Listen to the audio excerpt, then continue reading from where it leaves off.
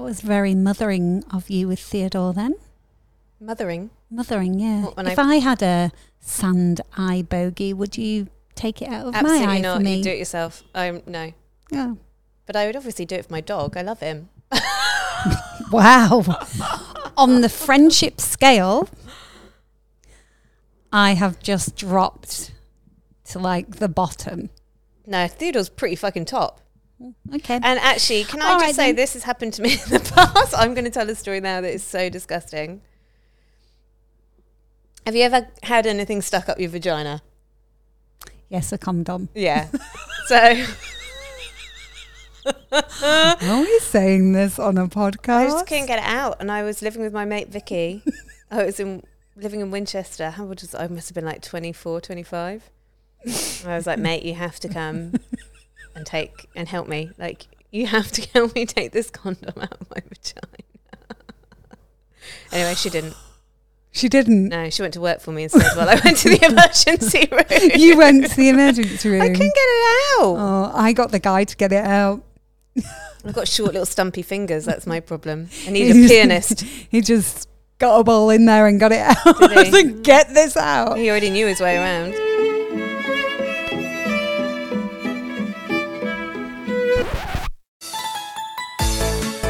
Hi, and welcome to Tits and Tea, the self-sponsored, that's not a thing, self-published, we're not a book, and self-edited, that's why it's clunky, fortnightly podcast where Rochelle, that's me, and Emily, that's me, drink tea and talk about... What are we going to talk about? Like life and stuff? Sure, where we talk about life and stuff. Imagine this podcast is like having a cup of tea with a couple of mates. Enjoy this episode. Hi, Rochelle. Good afternoon, Emily. It's 4 minutes past 12. Or just good, if you like. You don't need to necessarily tell me the time. Just be like, good. Good. Instead of like, yo, what up? It's just like, good.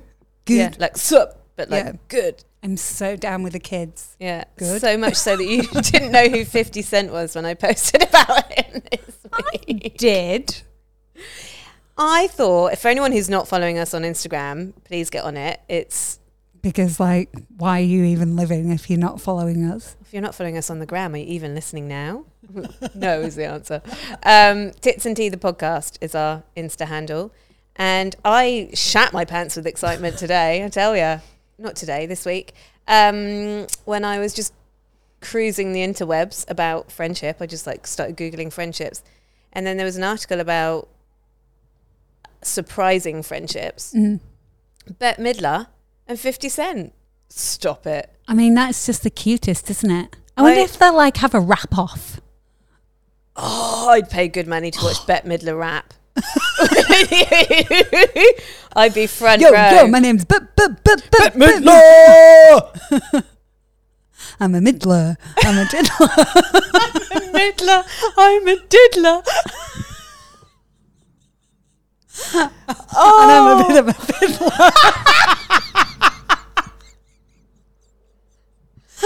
Oh God, does anyone know how we can get in touch with Bette Midler and just suggest those lyrics to her?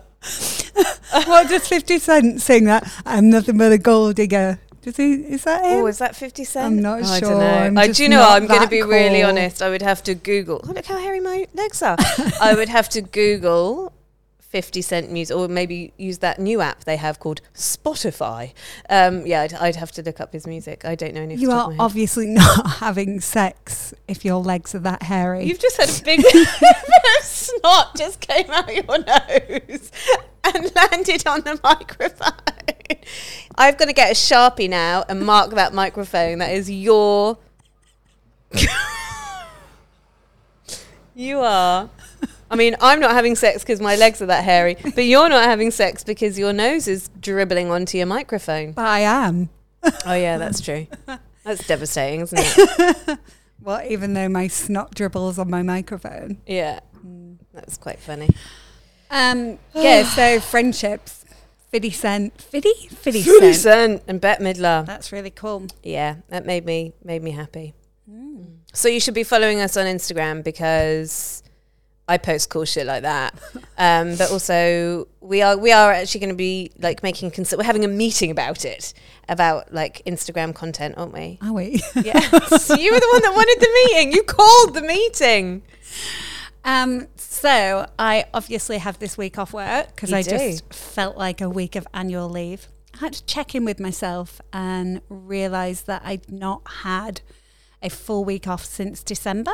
So it's just like, do you know what? I'm going to take a week off annual leave and just enjoy my life, which has kind of merged into medical appointments. Yeah. So I had my second jab, and then, sorry, I really am quite sniffly. Would you I think like a I might tissue? need, yes, I'd I'll love go a get you a tissue. tissue. That's how much I love you. Hang on. You keep talking. Shall I rap? Anyway, it's turned into a bit of a week of medical appointments. And one of my appointments was I've just had a few little aches and pains in the girls' department. That makes it sound like your vagina is aching. Well, it's not my vagina, it's like my ovaries are aching. So, anyway, I went to the doctors, and Theodore has now just sat in your seat. So rude, buddy. And they said, go for a pelvic ultrasound. So I'm laid in this room, legs of Kimber. Hang on, what's a pelvic ultrasound? Is that when they go in? Internal. Oh, those ones are horrible, babe. So then the woman turns around and literally she has a lightsaber in her hand. I thought I was in a scene of Star Wars. Was it that big?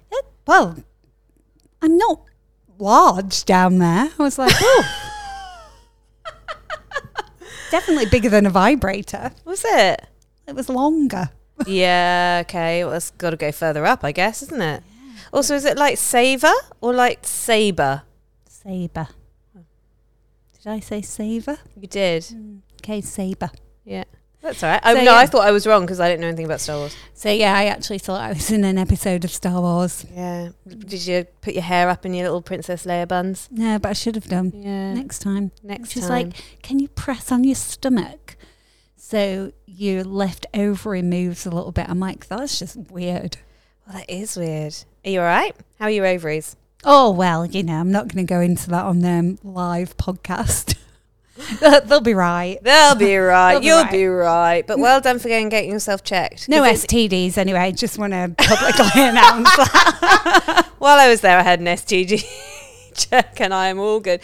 I had a full thorough one in my last smear. Oh, yeah. I had to go for a biopsy after my last smear. And she was like, she was like, are you sexually active? And I was like, no. Which is always, that's hard to say. And then she was like, when were you last sexually active? I'm a nun. And I was like, oh God. And I had to really think about it. And then she was like, would you like an STD test? And I was like, I actually said yes so that I didn't look like a nun in front of her. Yeah, absolutely. And in my head I was like, I know I'm clean because I haven't had sex in so long. But is there really a shame in not having sex? Because, right, okay, so the girl-boy thing, like, guys, it's like, yeah, get loads of sex. But if a girl has loads of sex, she is classed as a slut. A slut? I can't get my words out today. And so maybe there is something, and it doesn't matter whether you have lots of sex or not. But is there any shame in saying I'm not having sex? Because Well, I've just told everybody on the podcast. I think for me, though, because I have had a lot of sex with a lot of people, and I think for me it got to the point where I was like, this is beginning to make me feel really disconnected and it makes me feel really empty. And it was when I was sobering up, I spent my first year of sobriety intentionally without having sex. So I was celibate intentionally for a year. And then I got into a relationship, and then when I got out of that relationship, I sat with a few other people, and then I was like, oh, this really doesn't feel good sober. Yeah. It feels really awkward, and I don't feel good the next morning. Like one night stands, they just didn't feel good, and I began to feel less connected to myself. I felt lonely after them. And so then I was like, okay, well, I'm sort of not going to have to be in a relationship to have sex again, but I need to have like a proper connection with somebody if I'm going to be intimate in that way with them, because you're giving yourself away to that person. And then lockdown happened, and so I've just kind of been sitting at home with my vibrator since, and I'm okay with that. Like, I really am okay with it. But it was funny to feel almost embarrassed in front of the doctor when she was asking me all those questions. I was a bit like, oh, I haven't been having sex. I was like, what's she going to think of me? And I had to really have that conversation with myself of just like, number one, who gives a fuck what a complete stranger thinks of you? But also number two, like, where did I get that narrative that it was cooler to be having sex with loads of people than it was to be not doing that? And I think that's, for me, that's sort of come with age. I think sometimes I battle in my own head this idea of like, am I just like this weird, frumpy, middle-aged old woman? No, I don't think you are. But I don't feel like that. I just feel like I have agency over my own body, and I'm making very intentional and educated decisions about who I share my body with, because it has become more and more sacred to me the older I've gotten and the more sober I've gotten. Yeah, so in the sense of sober, how did that change your friendship? So you went from Emily, last man standing, you know, the life and soul of every party, always up for it, to I'm now in AA, I'm now going to Kundalini yoga and sitting in a room and chanting with a load of other spiritual kind of wacky people, because going from that real big party scene to then going to this real kind of spiritual, self-aware, and then also going to a AA, which some people call cultish. I don't think it is, but, you know, I think it helps so many people. And I think it's almost becoming now a little bit trendy to be in AA. Well, people do want to do what I do. No,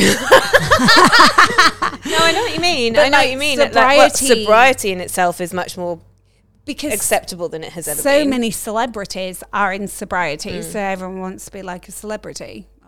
Emily Chamborne, you're now a celebrity. But how did that change your friendships? Because overnight you made a decision that you weren't going to be that version of yourself anymore. Yeah. It's like you have to learn how to socialize differently. And in the beginning, friendships drop off. And you ate a lot of sweets. Oh my God, I ate so much sugar. I full on. And I remember hearing it in an AA room once. Someone was just like, oh, all I do is eat ice cream every day now, but at least it's not white wine. And I really ran with that as a concept. Like just sitting at home, just eating Ben & Jerry's, being like, at least it's not white wine. But I think in the initial days, you naturally have friends that fall away because you realize that your entire relationship was based on going out and getting drunk and getting high. And so those friendships, initially you feel a bit like, oh God, I'm losing something.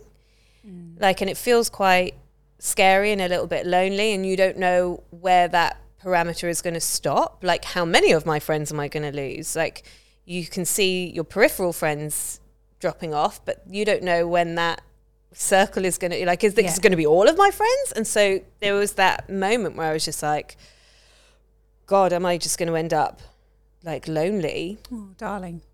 But then I think I got more confident and certain about the lifestyle of sobriety.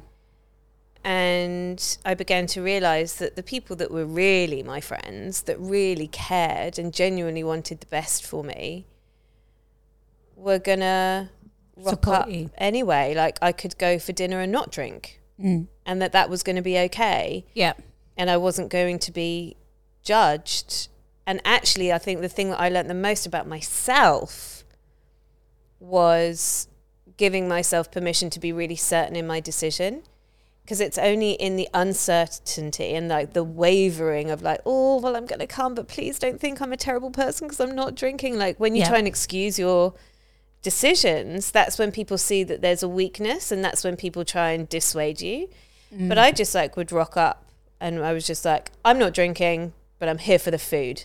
And I'm going to go home at 9:30 and I'm going to love the fuck out of you while I'm here, and then I'm out. And so like leading with that sort of sense of certainty really helped. I definitely think there were probably some people that were a bit like, oh my God, what is Emily doing? And questioning my life choices. And they have every right to do that. But it is always my choice as to whether or not I'm going to let their questioning affect my decision making. Yeah. And I just chose for that not to happen. Well, you also have to bear in mind, I'd done a lot of personal development work. I always look at my life in little pockets. And I think the pocket before my sobriety, I'd done so much personal development work and really working on my mindset and the stories that I was allowing to influence my life. And then the next little pocket was like my spirituality pocket. Yeah. And that was all kickstarted with sobriety and AA. So your spirituality, that kind of went hand in hand with AA, would you say? Yeah. I think they started at the same time. I'm trying to think when mine started. I think mine's always been there on some level, but I think mine was when I lived in Queensland, but when I moved to Sydney. Was it yoga? And yoga, and I initially just did yoga for kind of fitness and injury because I used to run a lot, so I noticed that by doing yoga helped so much, and I did it because I was naturally quite flexible, so I was naturally quite good at it. Bendy. But then as I progressed, I realized that every time I walked into the yoga studio, I felt like I was at home. And at that time in my life, I was in a very, I don't want to call it a toxic relationship, but I was it was a struggle to be at home sometimes. And I lived with a person who was wonderful, but not a very nice drunk. So every time I walked into that studio, I felt like just this hug around me, just this, I'm home, I'm safe. And so I spent every day in the yoga studio. And when I walked out, I just felt calmer. And then that's when I really started tapping into there's something more than just me being flexible, bendy. And there's something a lot more deeper within the work that I'm doing. Yeah. Has that shifted your friendships? Do you find that some people can't relate to that part of you?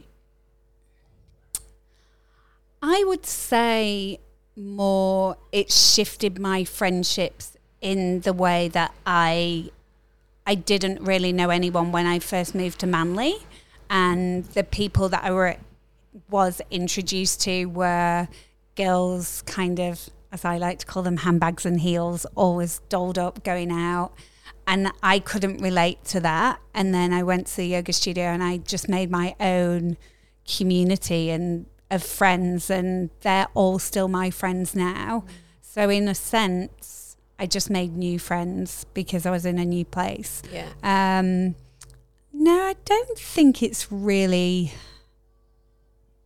I think people have been more like intrigued and asked questions, but I think they've realised from me doing a really deep sort of spiritual work, it does calm me a lot, because we know I can get quite hyper and I can spin out of control a little bit. So by being in this practice really calms me. So I think probably a bit like you with AA, your friends have now realised that that is something that you have to do to be who you want to be. Yeah. Yeah.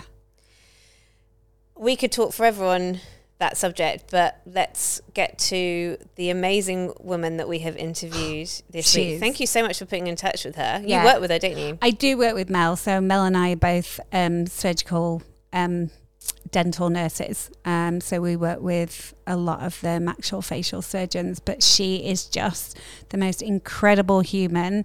Her inner strength as well as her outer strength is just incredible. And I think when you know, we listened to the interview, a bit like you, the amount of kind of self-development work that goes on, it's not just about you being sober, it's about everything else that's come with it. And Mel is a bodybuilder, but it's not about how she looks and how much she can lift. It's really what it's done to her self-esteem, and just everything in her life has changed from the person she was before that.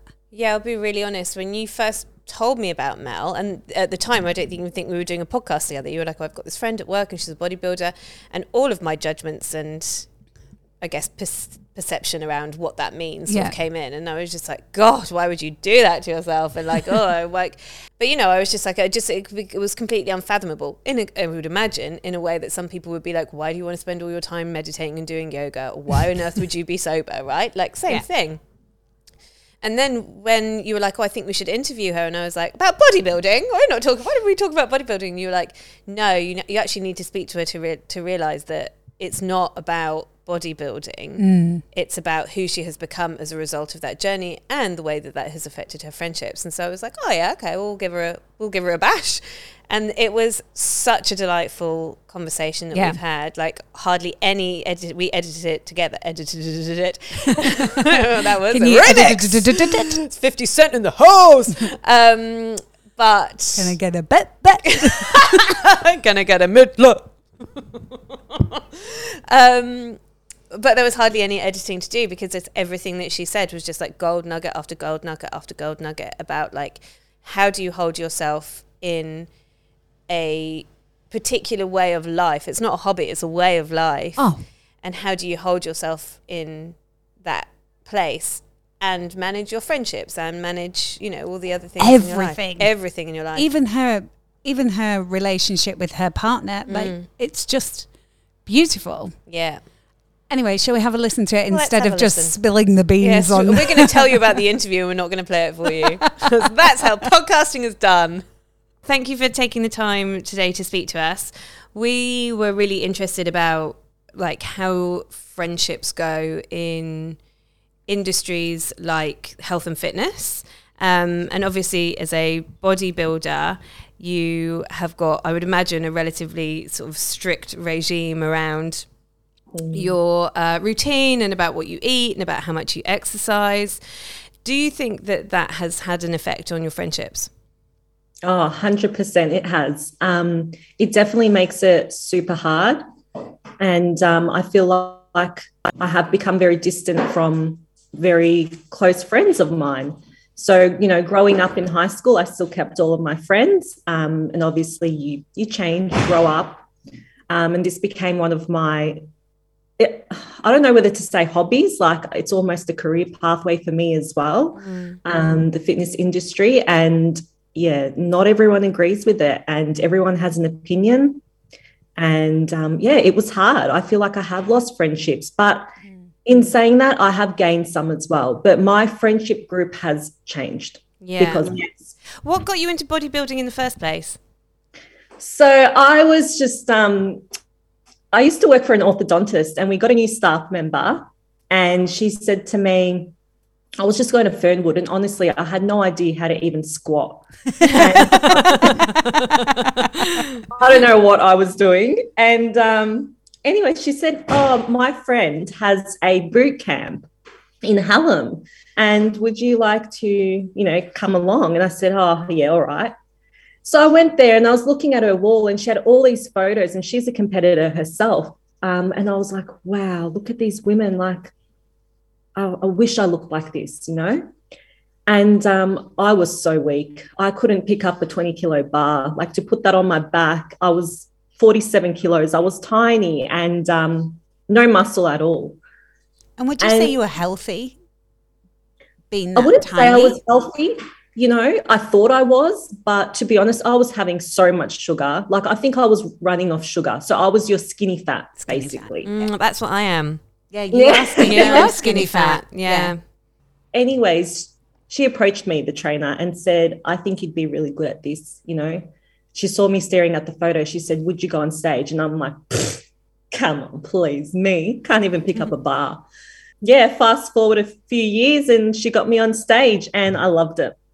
I loved every minute of it. And now I've kind of stopped prepping now, but I will be competing again mid next year. And what did your friends say when you were like, hey, you know those bodybuilders? I'm kind of one of them now. They kind of looked at me and they're like, okay. Like they didn't believe it. They were just like, whatever. And I started, obviously my diet had changed and they didn't change. They were just like, we're going out, let's go here, let's go there. And I was like, oh, I can't. Like at that time, I didn't know how to go about it. I would just not go at all. I would just say no. So I started to, miss out on things, lose the friendship. I eventually stopped being invited out. Oh, because Mel's going to the gym again. Yeah, like Mel's going to the gym and we're going to go out and, have whatever, like to eat, have some drinks. I couldn't drink alcohol. Don't invite her. And it was hard. It was, as much as I was loving what I was doing and I was so excited, at the same time, I was so sad and I felt alone. And the only people I had was the people in the gym. So I started becoming friends with them. And it was really, really hard for me. But as I grew older and I matured, I realized that I can go out. I then had these friends that would invite me and I would say, okay, let's go out for dinner, but I'm just going to have a tea, but you guys eat, it's all fine. And they were fine with it. They just wanted my company there. And then that's when I realized these are the people I want in my life. They understand me. They're not judging me. They're not inviting me because I've chosen not to eat junk food 3 times a week. But it was hard. Yeah. Have you had any of your friends like judge you or worry about you? Because let's be honest, bodybuilding's pretty extreme, isn't it? Like you're putting your body under a lot of tension and pressure and so there is, I think, a narrative around like, oh, actually, it's not very good for you. Like, have you had friends who've come forth and been like, what are you doing? We're worried about you. Yeah, more family, to be honest. Yeah, so that was more coming from my parents and my sister when I started to send her photos recently, actually, of what I used to look like and what I look like now. And, I was like so proud of the muscle that I built and I sent it over and she said, oh, I think you're going a bit too far. You're starting to look manly. Well, that's interesting, isn't it? Face to me, because within this health and fitness industry, like I see women who are much, much bigger than me. So I don't feel like I'm manly, but to someone else, I looked manly. And it's the one thing I never wanted to look like. I never wanted someone to think I look manly, and it hurt. And I just said, I don't think I look manly. But then that's when you start to question, am I going too far? Are they right? Or you start to question yourself. Yeah. You could never be manly, Mel. You're the most girliest girl. But the irony in all of that is when you said you were 47 kilos and you were skinny fat, and now I see what you eat, you're very, very healthy. And so even though people think, oh, you're taking it too far. It's perception, isn't it? It's like what you think I look like and what somebody else thinks I look like are always going to be 2 completely different versions. So no one's ever going to be right, but everyone's also right in the same breath. And really, at the end of the day, as long as you and your partner feel great about the way you look, who really cares? Yeah. But it took me a long time to learn that, being that 47 kilo girl, like I was always listening to other people. I never if someone said, oh, you're getting too big or you're too small, or I listened to them, I took their advice. But now that I'm finally happy with my body, I honestly don't care what anybody thinks of me. Yeah. When you were 47 kilos, were you 47 kilos because you were worried about looking fat, or like, would you say that was like, because some people are just naturally really tiny, right? But were you not eating and... No, so I've always been tiny. Yeah. Like I said, I was eating crap. Like I was having like 3 custard tarts a week. I would have like Hungry Jacks whenever she has 3 custard tarts a day. I was like 3 custard tarts a week. Oh, you're on a diet. Yeah, but no, like I never went through, anorexia or anything like that. Okay. I have had friends who have gone through it because of competing. It does happen. But no, I didn't go through anything like that. I was just tiny. And honestly, I knew nothing about health. I knew nothing about calories. I had no idea. Yeah. How do you, sorry. You were going to say exactly what I was going to say, support. Yeah. I was going to say navigate. But yeah, go on then. Yeah, how do you navigate when a friend does go too far and, like you said, some end up with an eating disorder? Yeah, how do you navigate that and support a friend through it? Yeah, it's really hard. You almost like, do you say something? Do you not? Do you, like, what do you do, you don't know whether to approach them or not. You don't want to lose your friendship. So you kind of go about it in a roundabout way, start inviting them over more for meals and cook for them and get them to see how you eat and act. But it's hard. You can't just go up to someone and be like, you know what, I think you're not eating enough, because they're just going to put up a wall and walk away, So it's hard. You just got to tiptoe or walk around, on eggshells, basically around someone, but help them. Yeah, I haven't had a super close friend go through anything like that, but seeing the girls who compete, I've even seen it backstage, girls fainting, girls are so moody, they're crying, some girls take this seriously, like, I go to compete, I have fun. Other girls go to compete, if they don't win, that's the end of it. And this is how it happens. So you're dieting, you get to your stage date, you go on stage, let's say you don't win. These girls have just 6 months, 1 year of their life given up everything for this one day. It's a big day for them. And they don't do well, they come off. You're supposed to reverse diet. You don't just stop dieting and go eat whatever you want, because that's how you fall into depression, or, you start hating yourself. I would imagine it's not very good for your physical body either to suddenly be on this relatively strict diet and then the next day be back at Hungry Jack's with your custard tarts. Exactly. And then this is how it happens. These girls then go eat and binge and they become fat. They become, from what they were, they've just put on all this fat. They don't know how to deal with it. You start thinking of ways to get rid of this fat, and people go down, dangerous pathways, and that's how it starts. So this industry, like, you need to be very headstrong and you need to be very educated and have a really good trainer, because otherwise, if you get into bodybuilding and competing, this can be very dangerous for you.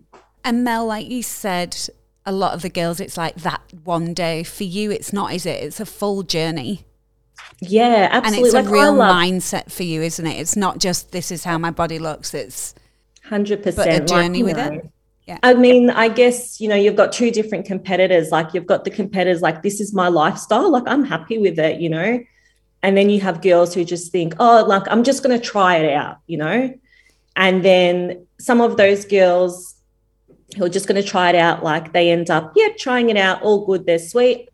Others come off the stage and they're just, you can just see it on their face. Like, it's the beginning of the end almost. It's pretty sad. But for me, like, I love the journey. I love building muscle. I love working out. Like, everything I do, I love. So it's not punishing. Like, people say to me, why are you doing this to yourself? And I'm like, I want to ask you the question, why are you doing that to yourself? That's so funny, because that was going to be my next question. Like, how do you deal with people in your life who maybe don't have any value around health and fitness, so almost at the other end of the extreme? Oh, talk about my partner. It's look, it is really, really hard, because they don't get it. Like, they question it. They think you're crazy. They're like, why are you doing this to yourself? Just go eat that burger, or go have this. Like, why are you so worried? And it's like, if every day I just ate that one Tim Tam you wanted to give me, or that one whatever, it happens in the tea room, just have this or just have that. And it's the pressure. And if you do that, by the end of the week, if you calculate all the things that you've eaten, you might as well not be dieting at all, because you've just ruined it. And that's what people don't get, but people do pressure you. Coming from a, like a WOG background, food is everything. My parents do not understand that at all. You know, they would try and feed me. I go to my mother-in-law, she would try and feed me. Like, it was a constant battle within within our family. And they eventually got over it and stopped forcing me. But it is super hard. And that's where you got to be disciplined. You know, you just got to stand up for yourself. And if people don't understand that's fine, you know.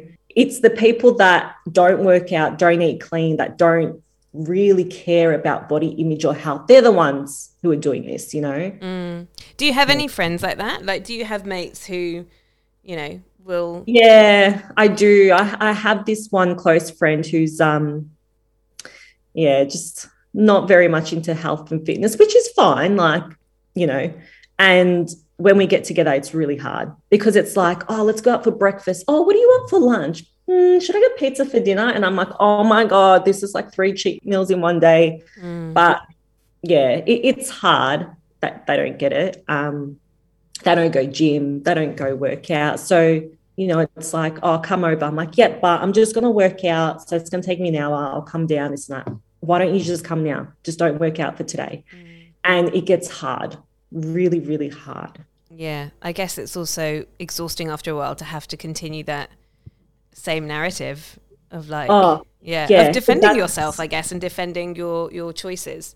Yeah, and then, you know, that's why you almost become distant. Like, it's sad, but it does happen, you know, because it's just exhausting to constantly say no, or, you know, I'm going to say no anyway, but you still ask me. Like, it's hard. It's exhausting.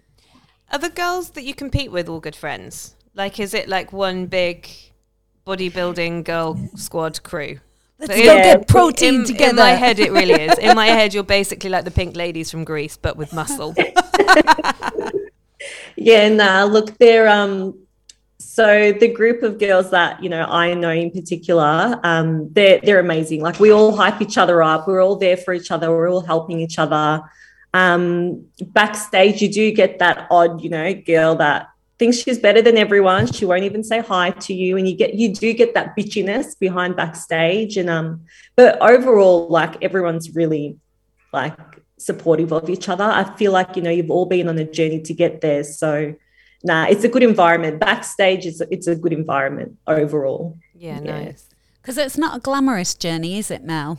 I was waiting for this. Come on. I feel like you have insider knowledge there that I don't have, Rochelle. So the day in the life of Mel. Oh my God. So yeah, if you were to come to a show, you see all these beautiful girls. They look amazing. They've got tans. Their hair and makeup is done. They look amazing. Backstage, I'm telling you now, we look like aliens. Like, we are all butt naked. We're getting sprayed. There's men, there's women, there's everyone walking around looking for your bathing, looking for your top, looking for your bottoms. Like, it's just like sausages everywhere. And but you're so like in the zone, you don't even realize. And then some girls are taking shots, you know, a shot of vodka before you go on stage to calm the nerves. Yeah. And the thing is, though, you haven't had water. Usually when you go and compete, you know, you don't have water for 24 hours, let's say, to dry yourself out. So that shot of vodka, it hits you. Wow. So great time on stage, but backstage is crazy. But, you know, even leading up to that, the things that people don't see is the late nights in the gym on the treadmill. In your dressing gown. In my dressing gown like this, you know, you're trying to fit everything in. So you go to work. So this is basically my day. I'll wake up, I'll go to work. You work between 8 to 11 hours. You will come home, cook dinner, eat. I'll go jump into the gym. My partner's on the couch. He also wants to watch a TV show with me. You know, I want to spend time with him as well. So I go to the gym. I spend an hour in there. I'll come out and I'll watch a TV show with him, spend an hour or so on the couch. You know, it's already like 10:30 at this stage. And then he'll go to bed, and then I'll go back into the gym to jump on the treadmill to do the rest of my steps. And this is what people don't see. And it annoys me when someone looks at me and they're like, oh, I love your body. You're so lucky. And I just think it's not luck that got me here. Like, you don't see what I do. You don't see on a Sunday, I spend 4 or 5 hours in the kitchen just meal prepping. We're in lockdown now, so it makes it easy. But pre-lockdown, you know, on a Sunday, beautiful weathers, everyone's out. You might be at the beach, you might be at a bar with a friend, you might be at a dinner, and I'm just standing alone in the kitchen, prepping all these containers, preparing my week. Because if I don't, during the week, I don't have time to cook my meals. You know? So it's a lot of hard work, and this is what people don't see. So, and you're also studying as well, aren't you? I'm studying. I was planning a wedding, working, trying to balance everything, competing, you know, not to mention like the cost of it. Like, this is thousands of dollars. This is not a few $100s to compete. You're talking thousands. Well, how much is a bikini? A bikini can range, look, you can get a bikini for $250 if you want to get a secondhand one, but most people don't want to get a secondhand bikini. So, you know, you're looking at a bikini from about $800 to, depending on what kind of comp you're going for, up to $3,000. Wow. Just for the bikini. That's outstanding. I know, now I don't like spending $20 in Cotton On for my bikini. I know. So, you know, you got to get it made. You also have to buy all your supplements. You have to buy all your food. Now, I'm eating probably 3 times the amount of food an average woman would eat. Not to mention posing classes. You know, we get on stage, you need to know how to pose. You're paying for posing classes. You need to go to them. Otherwise, it's all well and good to have a great body, but if you can't pose, that's it. Like, you're out. In all of my years, have I ever even thought about a posing class? Can you imagine? I want us to go to a posing class. God, that would be great. Mel, how can we come to a posing class? Can we make that happen? We'll pay. Oh, I'll organise it. But I'm telling you now, the next day you need a day off because your back is so sore. Let's do a posing class. Could be like a friend thing. We could make it like an episode of making ourselves do something fun together that we would never do. Instagram stories on it for sure. Okay, make it happen, Mel. We're coming to posing class. Coming to a pose class. There's something to look forward to post lockdown, isn't it? Yeah. You and me getting our wobbly bits out and posing. I mean, we've got the tan down pat. We do very tan good well now. Yeah, we do tan well. Yeah. You know, you only need about 6 coats for a comp, so. Oh, well, I'm okay. You're good. You love to go overboard on the old self-tan. Yeah. So, Mel, what would your advice be to girls out there that are wanting to get in the industry, or just body types in general, and navigating those with friends as well? Yeah, my advice would be, first of all, obviously get a good trainer. There are people who try to do this without a trainer. I'm telling you now, it's impossible. It's really hard. You need the support and you need the knowledge. You don't want to put your body through something and come out worse. So my first advice would be get a trainer that you trust, someone who makes you feel comfortable, who has put someone on the stage before. Don't get someone who's just going to trial you out and think, oh, yeah, I think I can do that for you. Don't waste your money. And second of all, just believe in yourself. You need to believe in yourself, because at the end of the day, if you don't believe in yourself, you're not going to get on stage. You know, someone can tell you you look amazing. If you don't believe it, you're not going to get on stage. Get all the negativity out of your mind and just believe in yourself. Go hard. Focus on yourself. Don't worry about what other people are doing. The worst thing you can do is go on Instagram and scroll and look at all these girls. And I used to do it. I'm talking from experience. I used to go on Instagram and show my trainer all these girls. I'm like, I want to look like her. And she's like, that girl's been working out for 3 years. She's been competing for so many years. You know, you're just starting out. Do not compare yourself to her, because when you get on stage and you get your stage shot and you don't look like that, you're going to be upset. You're going to be disappointed. So worry about yourself. It's all about you. You know, take photos. Seeing progress does help. So I definitely, you know, I take photos weekly. At the start, I'm like, oh my God, this is so exhausting. Like, why am I doing this? And then I realized, because you forget how far you've come. You really do. And get a savings account.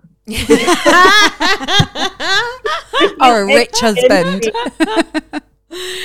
But yeah, no. And you know what? Just enjoy it. Like, honestly, how many times are you going to do this in your life? You know what I mean? Like, just enjoy the process, have fun with it. It's actually, competing is actually so fun and so rewarding in so many ways. But like, it is what you make it. If you make it a stressful journey and, you know, you start comparing yourself to others, like it's not going to be fun and it's not worth it. And you shouldn't be competing if it's stressing you out that much. You know, it's not for you. You need to have fun with it. Yeah, some sound advice. Even if you're not looking at going into the industry, that's just some sound advice there in terms of don't compare yourself with other people, and it doesn't matter what somebody else looks like. You're on your own journey.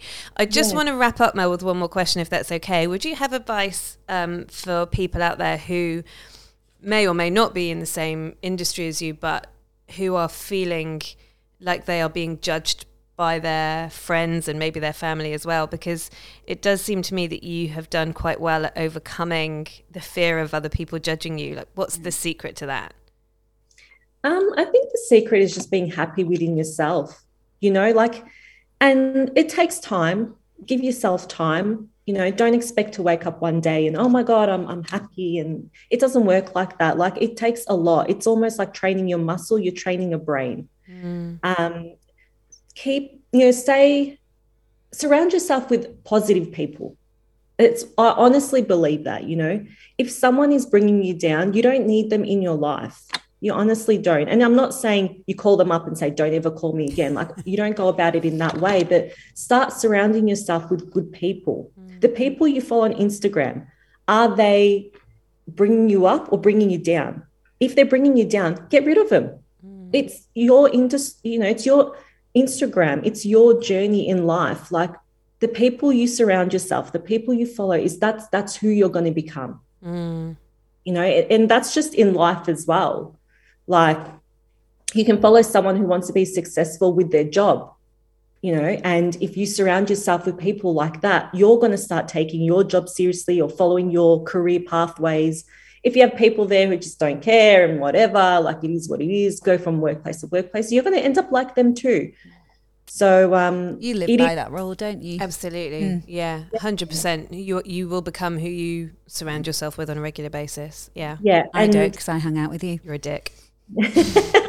It took me a long time, you know, to realize, but yeah, it's absolutely 100% who you hang out with and who you surround yourself with and who you follow on Instagram. Instagram's, you know, part of our lives now. So yeah, definitely. And another thing, what I used to do is when I was on the treadmill, like, just, you know, feeling kind of down, like, oh my God, like, I don't want to do this, I would put on podcasts. You can put this one on if you want. Well, that's bring you up. That's how you discovered Tits and Tears, isn't it? Because you're like, I need a good podcast. I'm like, listen to mine. Or ours, sorry. And just listen to positive podcasts, things that, you know, brings your spirit up. And before I knew it, I was listening to podcasts and I'm like, oh my God, I've been here for an hour. I didn't even realize. And my steps are done. I feel great. I go to bed. You have the best sleep, you know, or whether you're waking up in the morning, that's how you start your day. Positive attitude. Like, that's my advice, you know. Yeah. Surround yourself with good people and you'll become a good person too. Oh, Mel, such a kind heart. Thank you so much for your time today. It's been really enlightening, actually. I think I can't get away from the idea of posing in a $3,000 bikini. Let's make that happen. I will. I'll get you girls some real tight bikinis, don't you worry. Well, my butt cheeks just clenched at the thought of it. Yeah, well, we have to tape our bikinis down before we go on stage. You don't want anything slipping out, trust me. That's brilliant. Oh God. Mel, thank you so much for your time. You're welcome. Really, really appreciate it. Thank you. How good is Mel? Mel is a legend. And that piece of advice at the end of just like really like learning how to back yourself and believe in yourself, like that gave me shivers, man. And the one thing I love is the fact that she doesn't really promote it. She's saying you need to get really sure on yourself of who you are because this isn't an easy road for anyone. But yeah, she's just the most beautiful, beautiful human. Yeah. So thank you, Mel, from the bottom of our muscles. Yeah, thank you from all of my flaccid muscles. But on a fun note, I can't wait till out of lockdown when we go to posing class. This is why you want to follow us on Instagram, my friends, because Rochelle and I are going to put on a bikini, over tan ourselves, and go to a posing class with those really high shoes. I'll probably break my ankle. God, I'm so excited about the whole thing. That's going to be awesome. And do you know what? I think we should have some 50 Cent on while we're posing. Yeah, definitely. With Bette Midler, just as a picture of Bette Midler as our idol. We could do little cardboard faces of Bette Midler. Why don't I have one of 50 Cent? You have one of Bette Midler. We'll take pictures and we'll send them to them and see if we can get them to do a shout out on the podcast. Oh, my days would be made. Absolutely made. I do just want to say before we wrap up, I think there were some other conversations that could have really been sort of extrapolated in our chat with Mel, and I think we'll bring them into future episodes on the podcast about, like, how do you support a friend who is maybe going too far with something like bodybuilding, or maybe has got some kind of body dysmorphia. And Rochelle and I are working really hard behind the scenes to try and get on some people to talk to that as experts on interviews on future episodes, because I think, you know, how we support our friends can have such an impact in our friends' lives, but also our lives. And it's really hard to have those sorts of conversations. And I don't claim to be an expert at it at all. But we would love to get some expert advice on the podcast around, you know, how do we help friends who are maybe suffering from body dysmorphia, or they're taking something too far, or we are worried for their safety in that way. Yeah. On that note, Emily, it has been a pleasure having a chat, having a natter with you. Always a pleasure having a cup of tea and a natter. But it's my holiday, Yeah, and it's sunny outside. I'm going to go to the beach. Oh yeah, Yeah, holiday, celebrate. it could be so right. Yeah, we need to end it there. We hope you've enjoyed this episode. As always, we'd love to hear your feedback. We just ask that you make it kind. If you have topics you'd like us to cover, questions you'd like to ask, or just fancy getting in touch, please head to the show notes. If you're listening on iTunes, please rate and review, and as always, share us with your mates. Thanks for listening.